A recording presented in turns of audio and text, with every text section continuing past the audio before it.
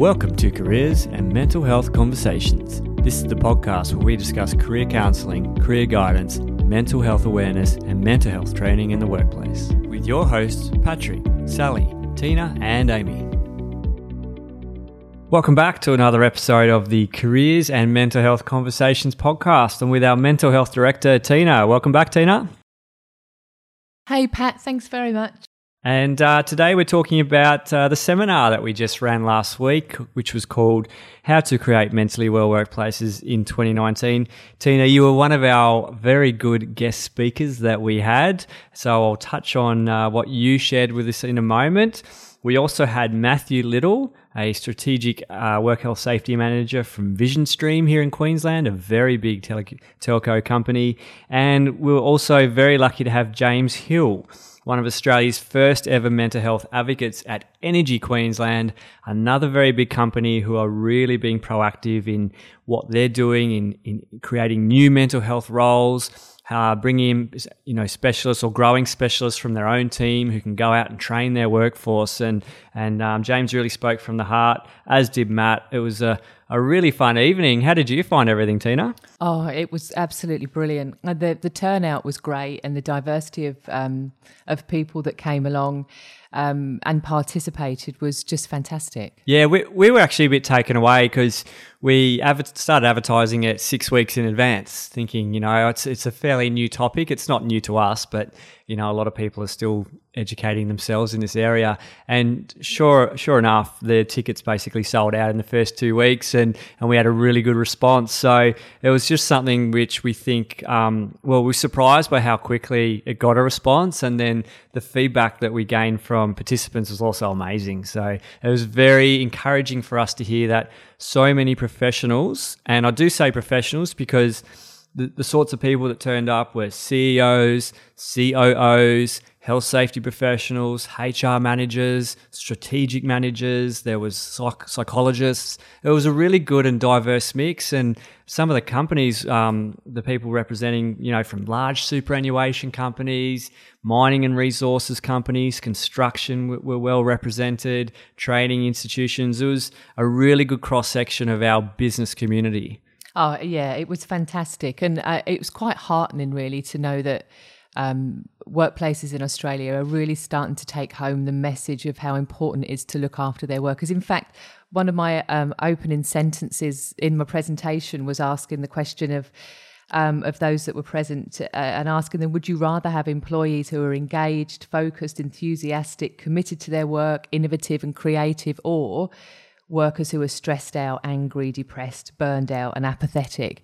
And then I went on to explain how science and medicine support that this is common sense, that we look after our employees, and that well-run organisations do just that. And to see a room full of faces staring back at me with their nodding their heads and agreeing, it is heartening, because when it feels sometimes as if you're pushing a message and maybe it's not getting through as widely as you want to, and then you put on a seminar like that and you have a room full of people that are on the same page and really wanting to care for their staff. It's wonderful. Oh, it was good. And Matt, who spoke first, so Matt being the strategic work health safety manager at Visionstream, I think he really covered it from a business perspective, how important it is. And a few of the things that really resonated with me about what Matt spoke about is management buy-in, that as soon as the managers really invest their time and effort into educating their workforce. And he even sort of elaborated that one of the leaders in their business actually shared a story with the workforce on mental health, on their own mental health journey. And after that, the response they got from the rest of the workers, who were obviously sitting there going, oh, well, my leader is opening up, I can open up. There's there's always a little bit of stigma, unfortunately, but that stigma is coming down, like that's reducing. I found that really inspirational. I thought that was a great thing to share. Yeah, it's fantastic. It's like permission giving. Yes, exactly. And leaders and managers in senior roles have a huge responsibility to demonstrate to their workers that they are human beings at the end of the day. Yes. And we all are. So yeah, the response there was amazing to somebody opening up. It was brilliant. And he's also sharing some tips about how to get more engagement when you start bringing this stuff up, because a lot of people, if they don't understand mental health or mental illness issues, will sort of shut it down. I guess they don't want to be caught out not understanding. But one of Matt's little tips or tricks for the evening was relate it to something in the community, and his reference was sports. Yeah, he related it to sports, and he broke down barriers about, and whether it was sports talk or a sports person who's opened up, and all of a sudden conversation was flowing, and that gets back to the topic in a roundabout way, but it's effective.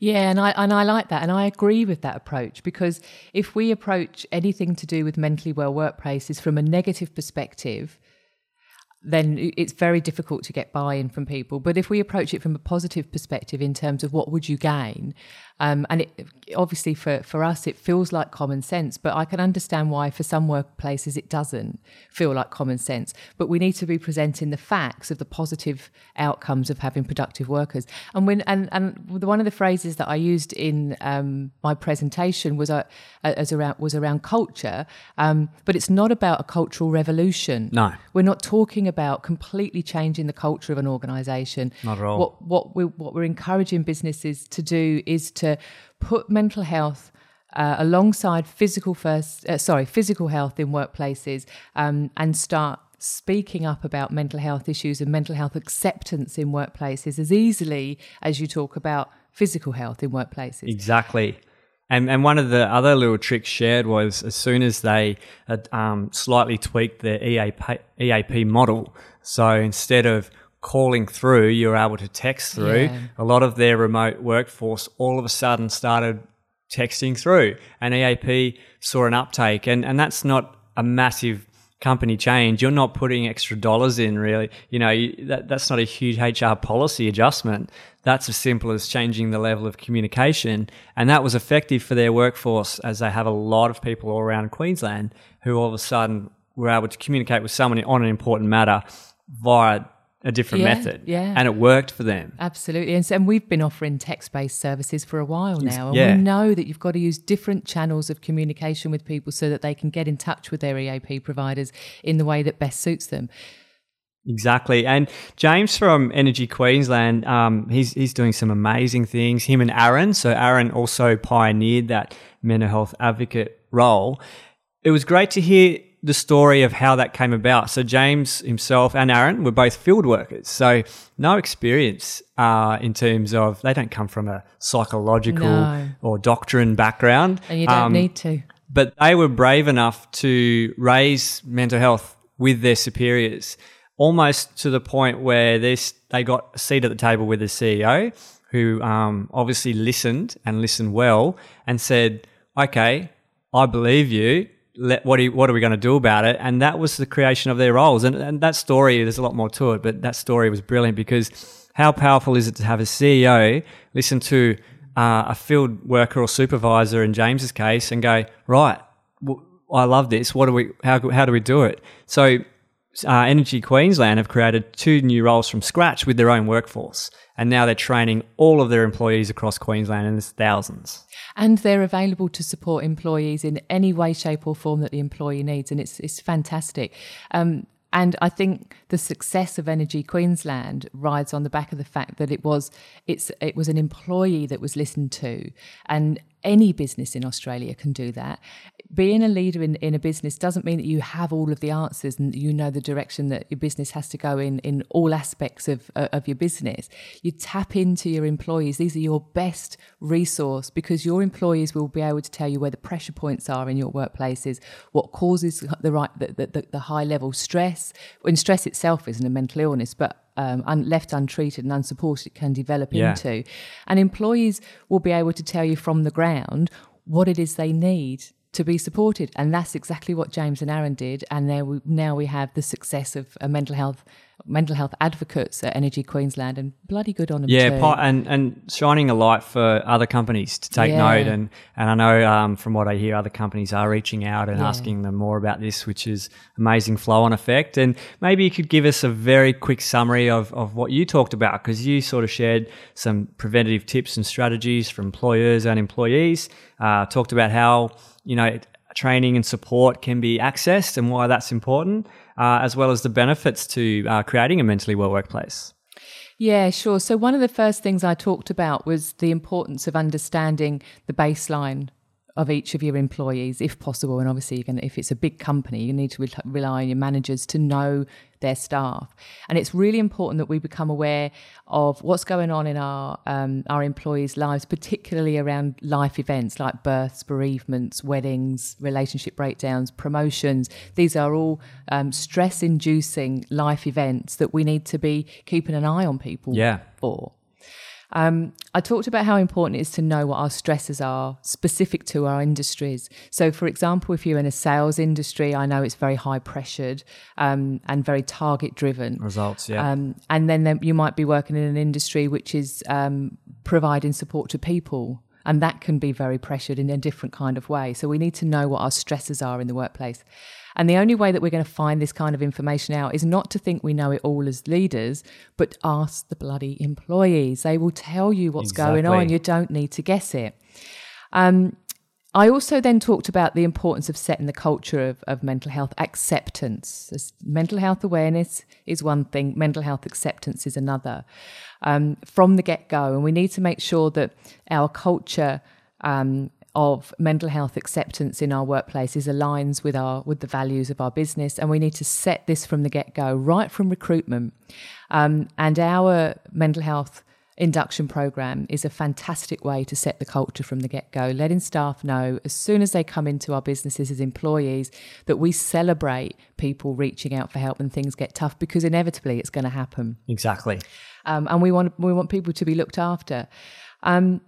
I also talked about the importance of including mental health as an agenda item on any team meeting, any meeting that has health and safety discussed, so that health and safety doesn't just focus on physical health, it focuses on emotional health too, and also promoting our mental health policies and plans in our businesses, and making sure that employees understand the content of these policies and can contribute to the mental health policies in workplaces. Now, I know a lot of workplaces don't have mental health policies, but they are essential to embedding in the culture of an organisation the importance of mental health.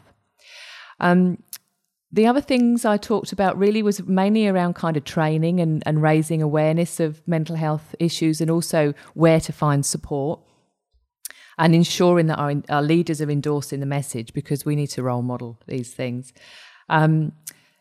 Other pieces of information, I think, let's have a look what I talked about. Free online resources are really good for some organisations, so Black Dog Institute, Beyond Blue, those kinds of things.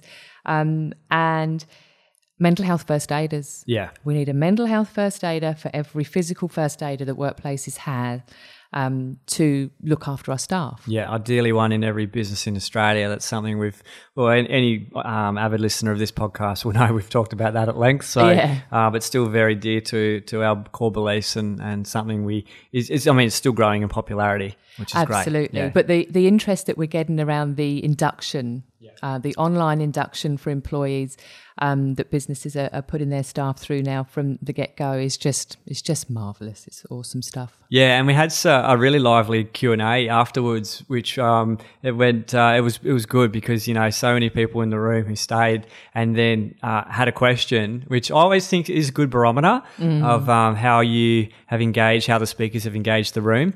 It was amazing. I couldn't get around quick enough with my microphone to answer them all, but it was a good sign. And we took some feedback from participants, and some people were talking about how they loved hearing about the experience of someone working in the field and then creating a new role. We had other people talk about that they got a lot of value out of seeing the link the same as physical health and hadn't thought of it from that perspective before, which was also very good. One lady loved, I think it might have been your piece on taking accountability and responsibility for your own. I do talk about this a lot. And I think, sometimes people feel that maybe you shouldn't really say it, but I'm a really big advocate that we are all responsible for our own mental health, and we are all accountable for keeping well in workplaces in exactly the same way as we're responsible for our physical health. The only caveat I'll put on that is that we need to be educating people in workplaces about what mental health is, because there's a huge misconception about mental health, mental illness, all of these things. What are they one thing? Are they the same? Yes. What constitutes mental illness? How do I know if I'm not doing so well with my mental health? So we have to educate people around that in our organisations, and then understand that it is our own responsibility. We are individually accountable for monitoring our own mental health, and the sooner we are supported if we're becoming unwell, the better our outcomes are. Just like we are our physical health. True. Right? Yeah, exactly. So no difference there. Yeah. One actually lady, which was amazing feedback, told us that she sends our podcast to her remote workers to listen to. Yeah, I love that. Yeah. Hi to all the remote workers out there. That's awesome. Yeah, so we hope you get some value out of this. You know, we're actually nearly up to 50 episodes, and I think we've got so much to talk about. I'm sure we'll get to 100, which would be amazing. So we've got some big guests coming on soon. We do. So, but lastly, I think we really just wanted to thank everyone who came. Like I said, when we set it up 6 weeks ago, we knew it's an important topic. We talk about it so much in our own environment, but it really blew us away how many businesses were so quick to jump on and ask questions and come along and support us. Yeah. And I think it's going to inspire us. We want to run another one probably a bit later in the year, and choose a slightly different topic along the same lines. Yeah, get some guest speakers in. Might be a breakfast, might be an evening, and we love the input. I mean, the input, the Q&A at the end was brilliant. It was good, but I wanted to carry on, but we kind of ran out of time. Yeah, we went over time, and because I could talk about this till the cows. Exactly. I feel like we could just do a Q&A and go for a couple of hours, but maybe we should. We should. Give us the feedback. You know, anyone that's listening to this, if you'd rather we have a short presentation and then focus solely the rest of the time on Q&A, maybe we can do that. But doesn't that just tell you, like, there's so much inquisitiveness over this topic. There's so many questions still to be answered. Like the fact that nearly everyone had their hand up, I was like, oh no. I was like, here we go. I've got to run around the whole room. Yeah, I was working the room. Yeah. I just sort of stepped back and thought, this is brilliant. Yeah. Because sometimes you go to events and no one puts their hand up, and then you're going, is everyone a bit nervous here? And then do they not want to stand out? But that was like the opposite. It was. And there was one guy actually that really waited patiently. He put every time somebody kind of wrapped up with a response to a question, I could see him out the corner of my eye put his hand up. We had other people jumping in. And then there were people jumping in, and I kept kind of acknowledging him, so I've got you in my sights. And then when we finally managed to get round to him, thank you very much for your patience. And it was a great question. Yeah, it was. Yeah. And it was something we hadn't heard yet. And it was brilliant. Now I know why you kept your hand up. Yeah, he was great. So it was a great night. So thank you, everyone, and stay tuned for something probably more in line with July, August time. I think we'll probably look to run another one. And it's going to be another amazing night. I can already tell, or morning. So just before we wrap up today, tomorrow next week, we're going to have a week off the podcast due to the Easter break. But stay tuned, because the week after we've got someone very exciting coming on, a well-known celebrity, I guess, known across Australia. And then we've got some huge guests coming up right all the way through to June, July time. We've got some international people coming on, CEOs of very big companies, and it's going to be a great couple of months for our podcast. So we're excited to share the guests with you when they come on, and stay tuned. It's going to be fun. Yeah, I'm really looking forward to these ones. It could be your full-time job. But no, and thank you to everyone who's listening. So we're away for a week next week. We'll be back around the 22nd, 23rd, I believe, and we look forward to having another conversation with you then. Have a good Easter. Thank you. Have a great Easter, everybody. If you enjoyed this podcast and you would like us to appear in your feed, please hit the subscribe button, and you're also welcome to leave us a review. For more information, visit careerdevelopmentcentre.com.au.